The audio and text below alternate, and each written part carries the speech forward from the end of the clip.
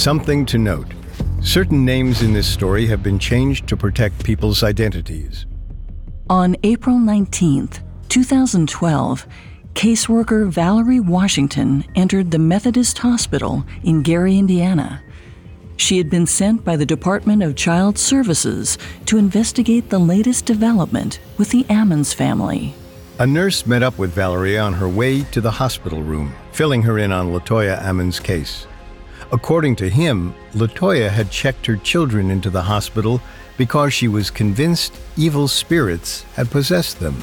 Valerie wanted to be sympathetic toward the family, but it was 2012. Surely there was a rational explanation for the kids' behavior. With that reassuring thought in mind, Valerie and the psychologists entered the hospital room and greeted LaToya Ammons, her mother Rosa Campbell, and LaToya's 3 children, 12-year-old Erica, 9-year-old Josh, and 7-year-old Sean. As Valerie began her interview, Sean suddenly turned to his brother and threatened him in an unnatural voice, saying, "It's time to die. I will kill you." In response, Josh leaped up and bizarrely started headbutting his grandmother Rosa. But instead of removing herself, Rosa took her grandson's hand and prayed. The boy smiled at his grandmother's prayers. He started backing away from her until he reached the wall. And then he kept going. Valerie watched in shock as the 9-year-old walked backwards, up the wall, and across the ceiling.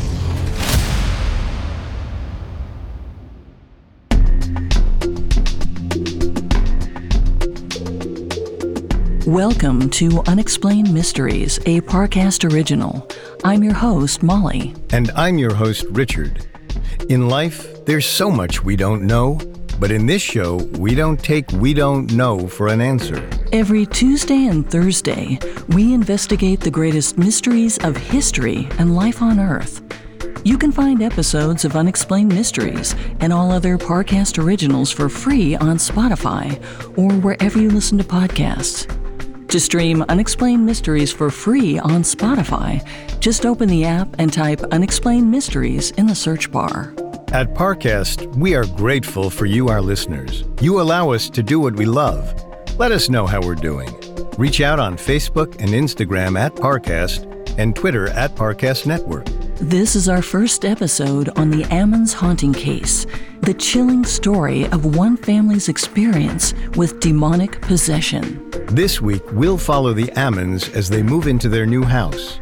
We'll cover the family's encounter with terrifying apparitions and supernatural torments. Finally, we'll detail how they managed to save themselves.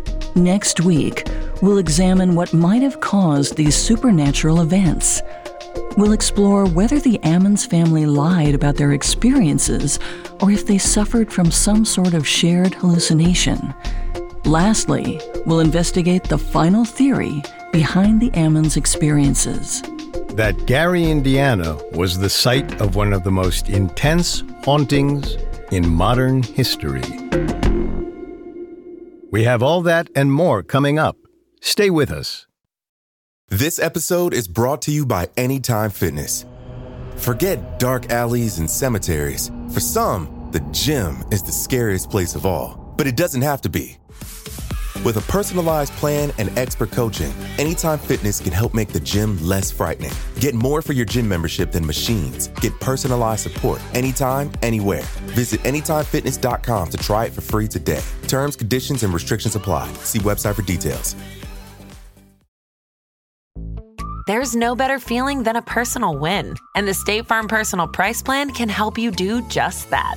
Talk to a State Farm agent today to learn how you can bundle and save with the Personal Price Plan. Like a good neighbor, State Farm is there. Prices are based on rating plans that vary by state. Coverage options are selected by the customer. Availability, amount of discounts and savings, and eligibility vary by state. This episode is brought to you by Visit Williamsburg. In Williamsburg, Virginia, there's never too much of a good thing. Whether you're a foodie, a golfer, a history buff, a shopaholic, an outdoor enthusiast, or a thrill seeker, you'll find what you came for here and more. So ask yourself, what is it you want? Discover Williamsburg and plan your trip at visitwilliamsburg.com. In November 2011, the Ammons moved into a home they had rented in Gary, Indiana. Altogether, they were a family of 5, 31-year-old LaToya, her daughter, 12-year-old Erica, 9-year-old Josh, 7-year-old Sean, and their grandmother, Rosa Campbell. Josh, Sean, and Erica were excited about their new home. The one-story house had 3 bedrooms and a screened-in porch, so it was a nice place to settle down.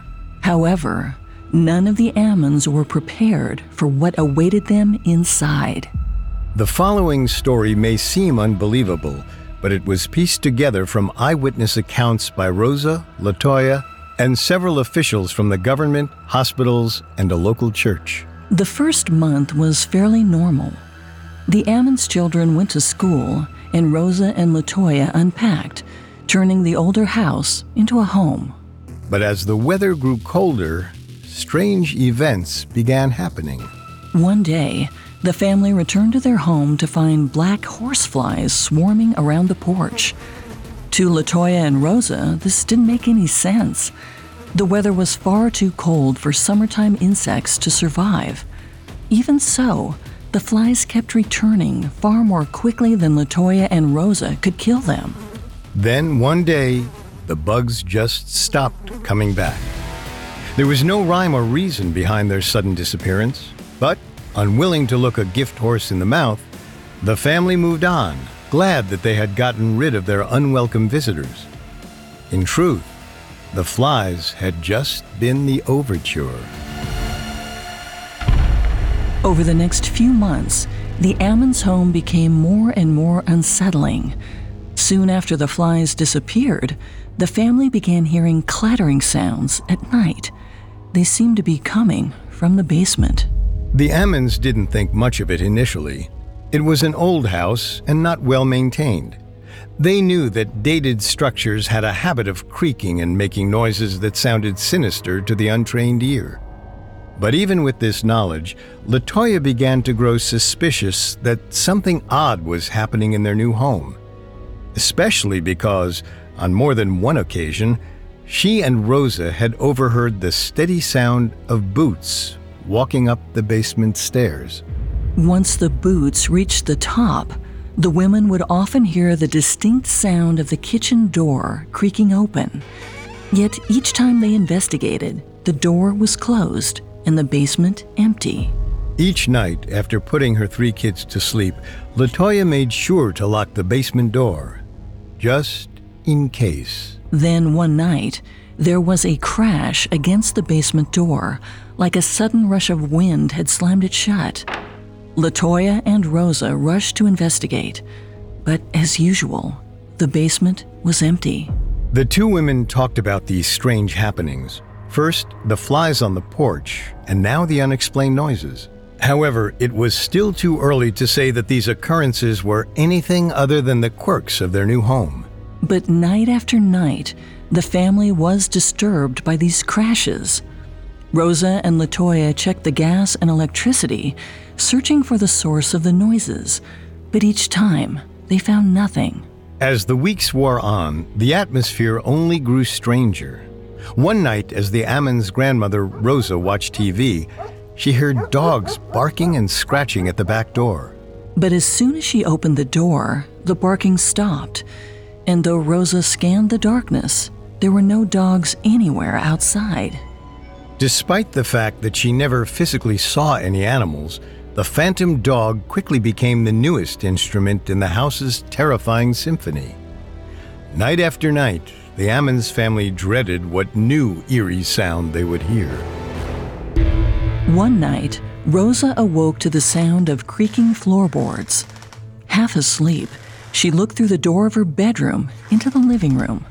What she saw made her freeze in terror. There was a shadowy figure pacing about the central room of the house. Rosa knew it couldn't be one of her family members because it was taller than LaToya and any of the 3 children. However, when Rosa finally summoned enough nerve to turn the lights on and investigate, the figure had vanished. But this time, the specter left behind signs of its intrusion. Muddy boot prints stamped across the floor. Like the figure itself, the footprints were far too large to belong to any member of the Ammon family. From their size, they seemed to belong to a man. Rosa's shadowy figure was not the only new disturbance. Over the next few weeks, the children began experiencing bizarre physical symptoms, becoming ill and bleeding from the mouth and nose. Yet as far as hauntings go, the Ammons family case appeared to be survivable.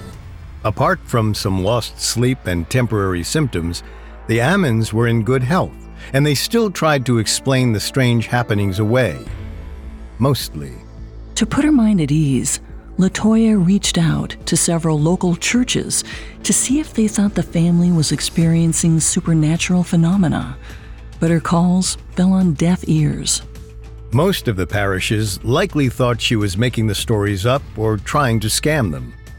But at least one of the churches recommended that the family paint crosses on their doors in oil so that they could invoke divine protection over the house.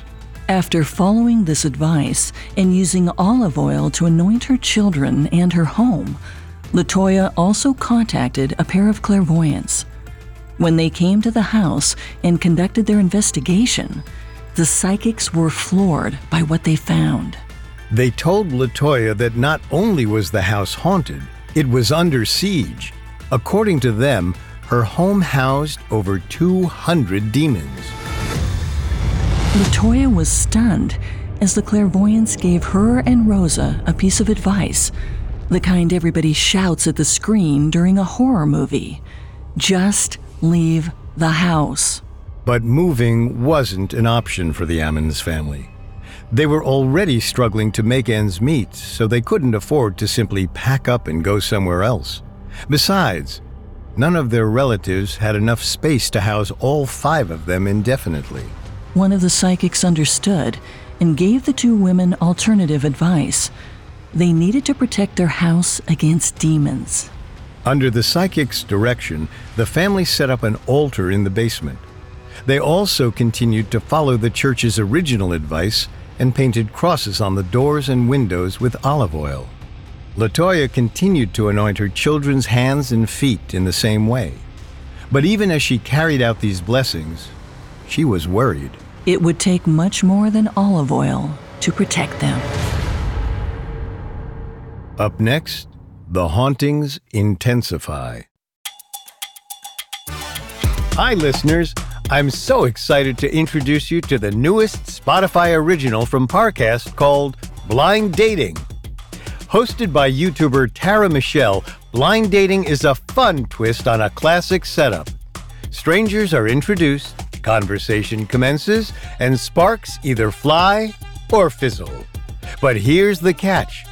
Our hopeful singles have to choose their match before ever seeing their face. And once they've picked their potential date, we turn the cameras on, and it's either butterflies or goodbyes. Blind Dating airs weekly with new episodes every Wednesday. You can find and follow Blind Dating free on Spotify or wherever you get your podcasts.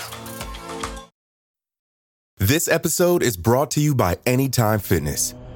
Forget dark alleys and cemeteries. For some, the gym is the scariest place of all, but it doesn't have to be. With a personalized plan and expert coaching, Anytime Fitness can help make the gym less frightening. Get more for your gym membership than machines. Get personalized support anytime, anywhere. Visit AnytimeFitness.com to try it for free today. Terms, conditions, and restrictions apply. See website for details. Now back to the story. In the spring of 2012, the Ammons family had only lived in their new Gary, Indiana home for a few months before they started experiencing inexplicable events. Unsettling noises came from all over the house, and a shadowy figure had been seen pacing in the living room. It once left behind muddy footprints. Then, things took a turn for the worse. In the early hours of March 10, 2012, LaToya Ammons and her mother Rosa Campbell were hosting friends who had come for a visit as they mourned the death of a loved one. The 3 kids had long since gone to bed, But at 2 a.m., 12-year-old Erica started yelling, "Mama! Mama!" Upon hearing her daughter's cries, LaToya rushed upstairs, followed quickly by Rosa and their guests. But when she burst into Erica's bedroom, LaToya froze in shock. Her daughter was levitating above her bed, unconscious. The adults formed a circle around the hovering preteen. They began to pray fiercely, saying whatever holy words they could think of. Their prayers seemed to work. Eventually, Erica gently drifted back down onto her bed. Once there, she woke up. LaToya asked her what had happened, but Erica said she didn't remember the last few minutes. At that, LaToya was at a loss. She had no idea what to do. At first, the haunting seemed relatively benign, but that night, it looked to everyone like her daughter was possessed. After March 10th, the guests who had been at the Ammons house refused to step foot inside ever again. What they'd seen was simply too traumatic for them. As for LaToya and Rosa, they decided they needed to take their house's haunting more seriously. They continued to smear olive oil all over the doors to ward off evil demons. And now, they also began to draw olive oil crosses on their children's heads before sending them to school. But most of the time, the kids weren't even able to attend classes. The hauntings would keep them up all night, leaving them exhausted. This then caused them to miss school. LaToya knew her family couldn't go on living this way. So eventually, she and a friend took a dramatic step to rid the house of demons. To protect this friend's identity, we'll call her Dominique. LaToya and Dominique went to the basement altar. There, they burned incense, filling the room with smoke. Then, they took out a Bible. LaToya drew a cross in the thick incense and began to read from the Bible. The exact passage she chose was Psalm 91, a passage about seeking refuge in God. LaToya recited, "Surely he will save you from the fowler's snare and from the deadly pestilence. He will cover you with his feathers, and under his wings you will find refuge. His faithfulness will be your shield and rampart." Chanting the psalm, LaToya moved throughout the house, spreading incense smoke until she was confident that she'd repelled the demonic presence. Silence settled over the Ammons home as LaToya and Dominique sat back to observe the results of the ceremony. They waited, holding their breaths, but nothing disturbed the silence. Their gambit seemed to have worked. All the noises had ceased, and when the Ammons went to bed that night, the children were not disturbed in their sleep. This peace lasted for 3 days, and then all hell broke loose. LaToya and her 3 children began to act uncharacteristically weird. With no warning, they would break into twisted smiles and begin speaking in deep, distorted voices. It's unclear whether they realized this behavior in themselves, but they could certainly see it in each other. As if this wasn't bad enough, one day, LaToya found her youngest son, 7-year-old Sean, in the closet, speaking to an invisible person. On another occasion, Sean flew out of the bathroom so fast, it was as if someone or something had thrown him. The house's horrors also affected LaToya's oldest son, 9-year-old Josh. On one occasion, the children were in the car with their mother and another relative. At a certain point, the 2 adults realized that Josh and Sean were silently staring off into space. Then both boys began speaking to each other in deep, distorted voices. LaToya listened, disturbed, as they spoke with certainty about being ready for death. Suddenly, the 2 boys lashed out at each other and began to fight. LaToya couldn't help but think that they were wrestling with a level of ferocity that had never been present in their usual spats. The adults quickly pulled the car over. Then, LaToya and her relative yanked the fighting boys apart. Sean screamed at his mother, swearing at her. But eventually, the boys calmed down and went back to normal. This same scene would play out again and again. Sean and Josh continued to fall into strange trances, followed by intense fights. Meanwhile, Erica's disturbances continued to escalate. After her March levitation, she reported being pinned down by an unseen attacker and choked violently. On another occasion, a force allegedly hit her with a headboard, injuring her badly enough that she needed stitches. Of the family, the only one unaffected by these possessions was Rosa, the grandmother. She believed the demons couldn't touch her because she had a guardian angel. Regardless, some evenings the family was so scared of the house that they went to stay at a hotel. It wasn't really within their budget, but it was worth the price for a night free from demons. But as April 2012 rounded the corner, marking 5 months in their new home, LaToya and Rosa knew something had to change. Desperate, they decided to at least rule out any medical factors causing the children's violent outbursts. On April 19th, the Ammons family saw their family physician, Dr. Jeffrey Onyeukwu. Dr. Onyeukwu was a man of science, and he had known the Ammons for some time. To him, they didn't seem like the type of people who would make up tall tales. Rosa, LaToya, and the 3 children explained the details of their haunting to the doctor, who diligently took notes throughout. Initially, Dr. Onyeukwu wrote that the family was experiencing hallucinations and delusions of ghosts. But then, the appointment took an unexpected turn. Out of nowhere, Sean and Josh started speaking in their deeper demonic voices. They screamed and cursed at Dr. Onyeukwu. As LaToya and Rosa tried to restrain them, they became even more aggressive. Suddenly, Sean violently flew through the air, crashing into the wall. Then, both he and Josh immediately passed out. Dr. Onyeukwu couldn't get the boys to wake up, so he had an employee call the hospital. Several ambulances and 7 police officers swarmed the doctor's private practice. The paramedics brought the unconscious children to the Methodist Hospital of Gary. Once there, LaToya suggested anointing them with olive oil, but the hospital staff laughed off the suggestion. Then, just as the nurses and orderlies got the boys settled in, they awoke. Josh spoke and acted like his normal self, but Sean screamed and thrashed in his bed. According to Rosa, it took 5 men to hold the 7-year-old down. Unsure what to do, a hospital staff member called Child Protective Services. They told the agency that they suspected something was very wrong. Perhaps LaToya had a mental illness and was abusing or neglecting her troubled children. The Department of Child Services assigned Valerie Washington to the case.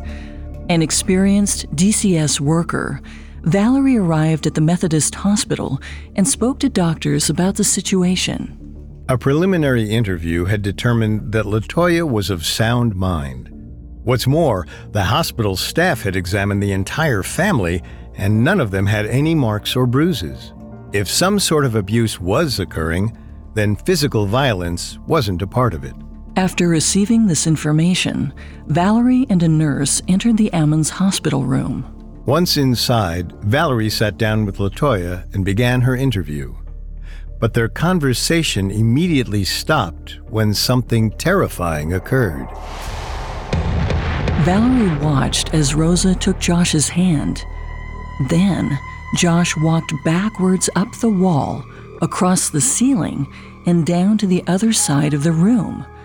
Throughout his gravity-defying stunt, he held onto his grandmother's hand, though her feet remained planted on the ground. Terrified, the seasoned caseworker and the nurse ran out of the room. Once they'd caught their breath, they reported the horrifying event to the doctor on duty. However, when all 3 of them returned to the exam room, Josh was sitting in his chair, acting as if nothing unusual had happened.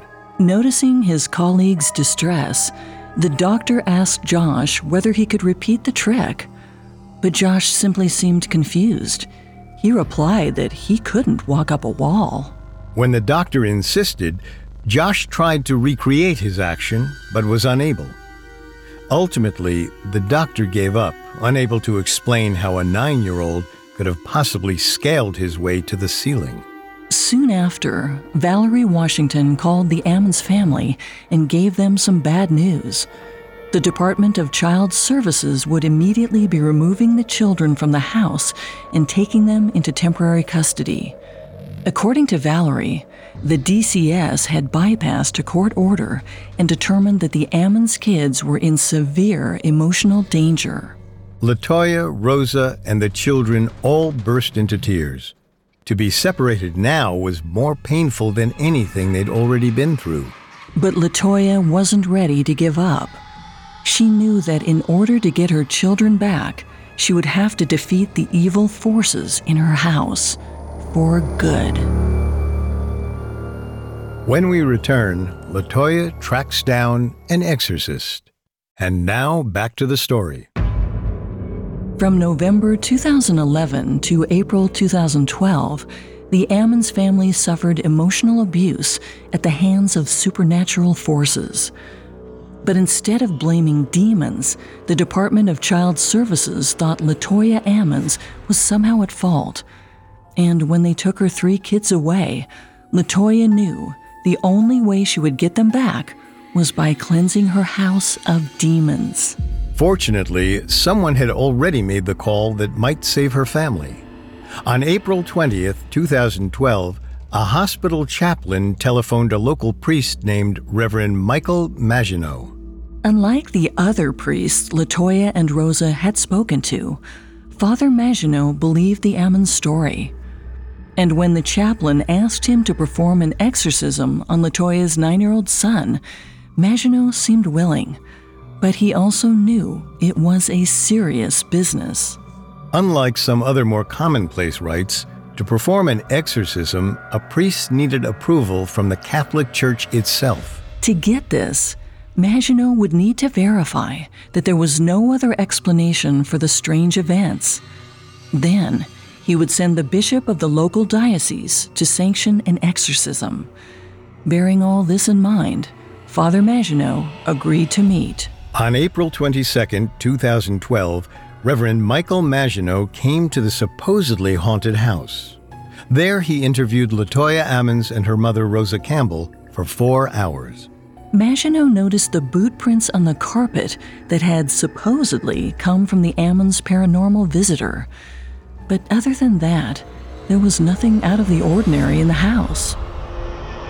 Then, as the 2 women recounted the haunting, they were suddenly interrupted by a flickering light in the bathroom. The priest walked toward the bulb. When he got near the lamp, it promptly went back to normal. As he wandered away from it, however, the blinking resumed, leading Father Maginot to remark, "It must be scared of me." LaToya and Rosa continued the interview, but once again, they were interrupted. This time, it was the Venetian blinds in the kitchen. They began swaying as if disturbed by a breeze, but there wasn't any wind. Minutes after, LaToya complained of a headache. As an experiment, the Reverend took out a cross and placed it on her forehead. Instantly, LaToya began to convulse dramatically. Father Maginot quickly removed the cross. He had seen enough. He told the 2 women it was unsafe to stay in their house and that he would write a report to the bishop to get permission for an exorcism. In the meantime, he blessed the house, saying prayers in each room and sprinkling it with holy water. Following this visit, Rosa and LaToya left to stay in a relative's home. Meanwhile, as the DCS continued their investigation, they mandated well-being checks on the house. So a few days after Father Maginot's interview, caseworker Valerie Washington arrived for a routine appointment. At her request, Valerie was followed into the home by a police escort. The incident in the hospital was still fresh in her mind, so she wanted to make sure they were safe. During their survey, nothing overtly malevolent happened, but many of the officers noticed small, strange things. Their radios and other equipment either malfunctioned or ran out of power. even if they had just replaced the batteries. And photos of the house showed distorted shapes that some of the officers thought looked like people. One cop recorded their exploration inside the house. When he played the audio back later, he thought that his recorder had picked up a strange voice whispering, "Hey." After another officer left the home, his car seat suddenly started to move back and forth. The motor that adjusted the seat's position had given out for no seeming reason, which could have led to a fatal accident. As a result of these occurrences, both Valerie and the police left the house feeling more confused than they had before. However, while the building seemed creepy, they couldn't confirm that it was infested by over 200 demons, like the Ammons claimed. They grappled over whether or not to conduct another investigation. Meanwhile, therapists interviewed the children to ensure they didn't have undiagnosed mental illnesses. During one of these meetings, child psychologist Stacy Wright interviewed the youngest son, Sean. In her reports, the little boy did not seem mentally perplexed at all. Wright said he acted completely normally until the conversation turned to demons. Then he would become confused, offering contradictory and at times nonsensical information. He would begin to act as if he were possessed. Psychologist Joel Schwartz interviewed the other two children, 9-year-old Josh and 12-year-old Erica. His conclusion matched that of Wright's. None of the children had any mental disorder, and both psychologists agreed that the kids might be suffering under the influence of their superstitious mother. Due to these findings, the DCS set goals for the family, requiring that LaToya Ammons provide her children with access to therapy, move into a new house, and stop telling the children about her paranormal beliefs. LaToya agreed to comply with these objectives while the authorities continued to investigate the house. On May 10, 2012, another group of police officers accompanied Rosa and LaToya to their home. This time, Valerie did not join. She claimed she never wanted to go into that house again.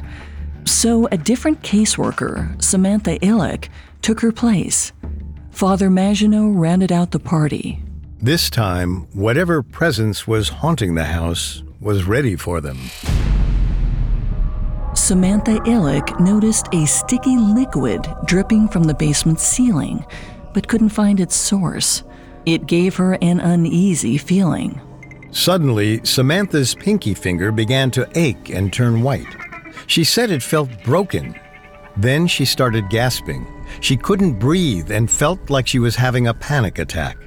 Samantha fled the house to wait outside. In her absence, officers noticed an oily substance trickling from the Venetian blinds in one of the bedrooms. They cleaned it off and left the room, but when they returned 20 minutes later, the blinds were once again slick with the mysterious liquid, and no one had been inside. Father Maginot claimed that this was proof of a demonic presence. He quickly wrote it all in his report to Bishop Dale Melzick, who ran the Diocese of Gary, Indiana. Yet despite his certainty, Maginot was unable to convince Bishop Melzick. The bishop wouldn't permit an exorcism, but he did encourage Maginot to seek other priests who had done similar rites in the past. After some research, Maginot found a minor ritual that he could perform without church approval. This was similar to an exorcism, but lacked the power of the church-sanctioned rite. He hoped that it would be enough. On the day of this small exorcism, which occurred at some point in late May, Father Maginot met with LaToya Ammons, 2 police officers, and DCS caseworker Samantha Illick. With the 5 of them present, the priest started chanting. He called for the demons to leave LaToya. Meanwhile, the officers and Samantha started to feel unsettled. The Reverend's attention was all towards LaToya, but the spectators felt like something was watching them. They sensed another presence in the room, breathing down their necks. Finally, the ceremony ended. It had taken 2 hours. As he put away his Bible and crosses, the Reverend gave LaToya an exorcism homework assignment. He told her that she needed to find the names of the demons who were haunting her family. If they figure out these titles, then the next exorcism would be more effective. LaToya spent all night researching evil spirits online. She called Maginot the next day with a list of hired demons known for tormenting families and children. Father Maginot had promising news, too. He had received church approval for an exorcism. Since the first ritual had been unsuccessful, Bishop Melzik had changed his mind. What's more, both he and Maginot believed that to eradicate the evil from the house, they first needed to cleanse LaToya. They thought that the evil spirits that plagued the Ammons family were possessing her. In June of 2012, Father Maginot brought LaToya Ammons to his church in Merrillville, Indiana. In the house of the Lord, he knew he had the upper hand this time. When LaToya sat down, Maginot began the ceremony. For hours and hours, he chanted, prayed, and sang. Maginot alternated between praising God and chastising the evil spirits. All the while, he steadily observed LaToya. At times, she convulsed, indicating that the evil spirits were fighting back. In response, Maginot would shout his prayers even more forcefully. After hours of this, LaToya finally relaxed. Maginot had not defeated the evil spirits, but their hold on her had weakened. Heartened by these results, Father Maginot performed 2 more exorcisms on LaToya Ammons throughout June, delivering the final one in Latin. It was only after all 3 exorcisms that he declared her free of evil spirits. For her part, LaToya felt relieved and hopeful. After the exorcisms, she didn't feel the anxiety that had troubled her so much over the last few months, and she and Rosa had found a new place for their family in Indianapolis. Then, in November 2012, 1 year after the haunting began, the Ammons family was finally reunited. Sean, Josh, and Erica leapt with joy when they saw their mother again. LaToya later said that this was the happiest day of her life. In January 2013, the Ammons' new case manager reported that the family had reported no demons in their new house. If there had been a presence haunting them, they had left it behind in Gary. But as the Ammons family moved on with their life, the demons might have claimed victory elsewhere. Valerie Washington, the original DCS case manager, quit her job not long after working with the Ammons. In an interview in the documentary Demon House, she said that dealing with so much child suffering was too much for her to take, and she was traumatized by what she'd seen Josh do in the hospital room. The lack of a rational explanation had left her terrified. The other caseworker, Samantha Illick, had a string of medical accidents after leaving the Ammons house.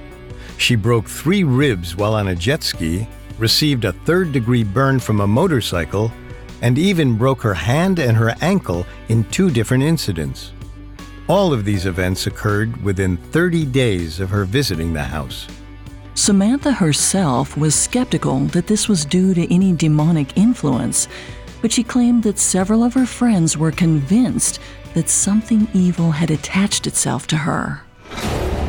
A year later, in January 2014, the Indianapolis Star did a deep dive article, and the Ammons case received widespread media attention. People speculated about whether the haunting was real or just a publicity stunt.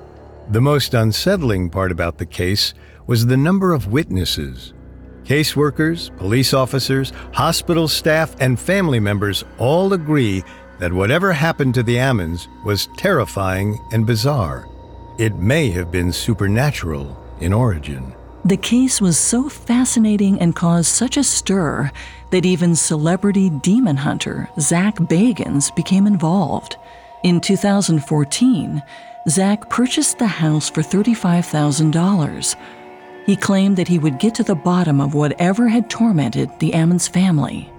Zach spent the next 2 years filming a documentary, after which he demolished the Ammons' old house.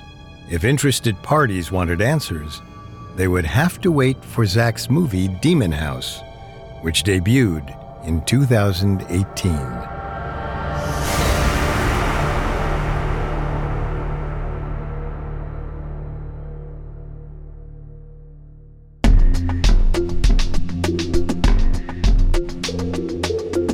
Thanks again for tuning in to Unexplained Mysteries. We will be back on Thursday with part 2 of the Ammons haunting case. For more information on this haunting, amongst the many sources we used, we found the Indianapolis Star's article, The Exorcisms of LaToya Ammons by Marissa Kwiatkowski, extremely helpful to our research. You can find all episodes of Unexplained Mysteries and all other Parcast originals for free on Spotify. Not only does Spotify already have all of your favorite music, but now Spotify is making it easy for you to enjoy all of your favorite Parcast originals like Unexplained Mysteries for free from your phone, desktop, or smart speaker. To stream Unexplained Mysteries on Spotify, just open the app and type Unexplained Mysteries in the search bar. See you next time. And remember, never take "we don't know" for an answer. Unexplained Mysteries was created by Max Cutler and is a Parcast Studios original. Executive producers include Max and Ron Cutler, sound design by Russell Nash, with production assistance by Ron Shapiro, Carly Madden, and Bruce Katovich. This episode of Unexplained Mysteries was written by Matt Teamstra, with writing assistance by Allie Wicker, and stars Molly Brandenburg and Richard Rossner.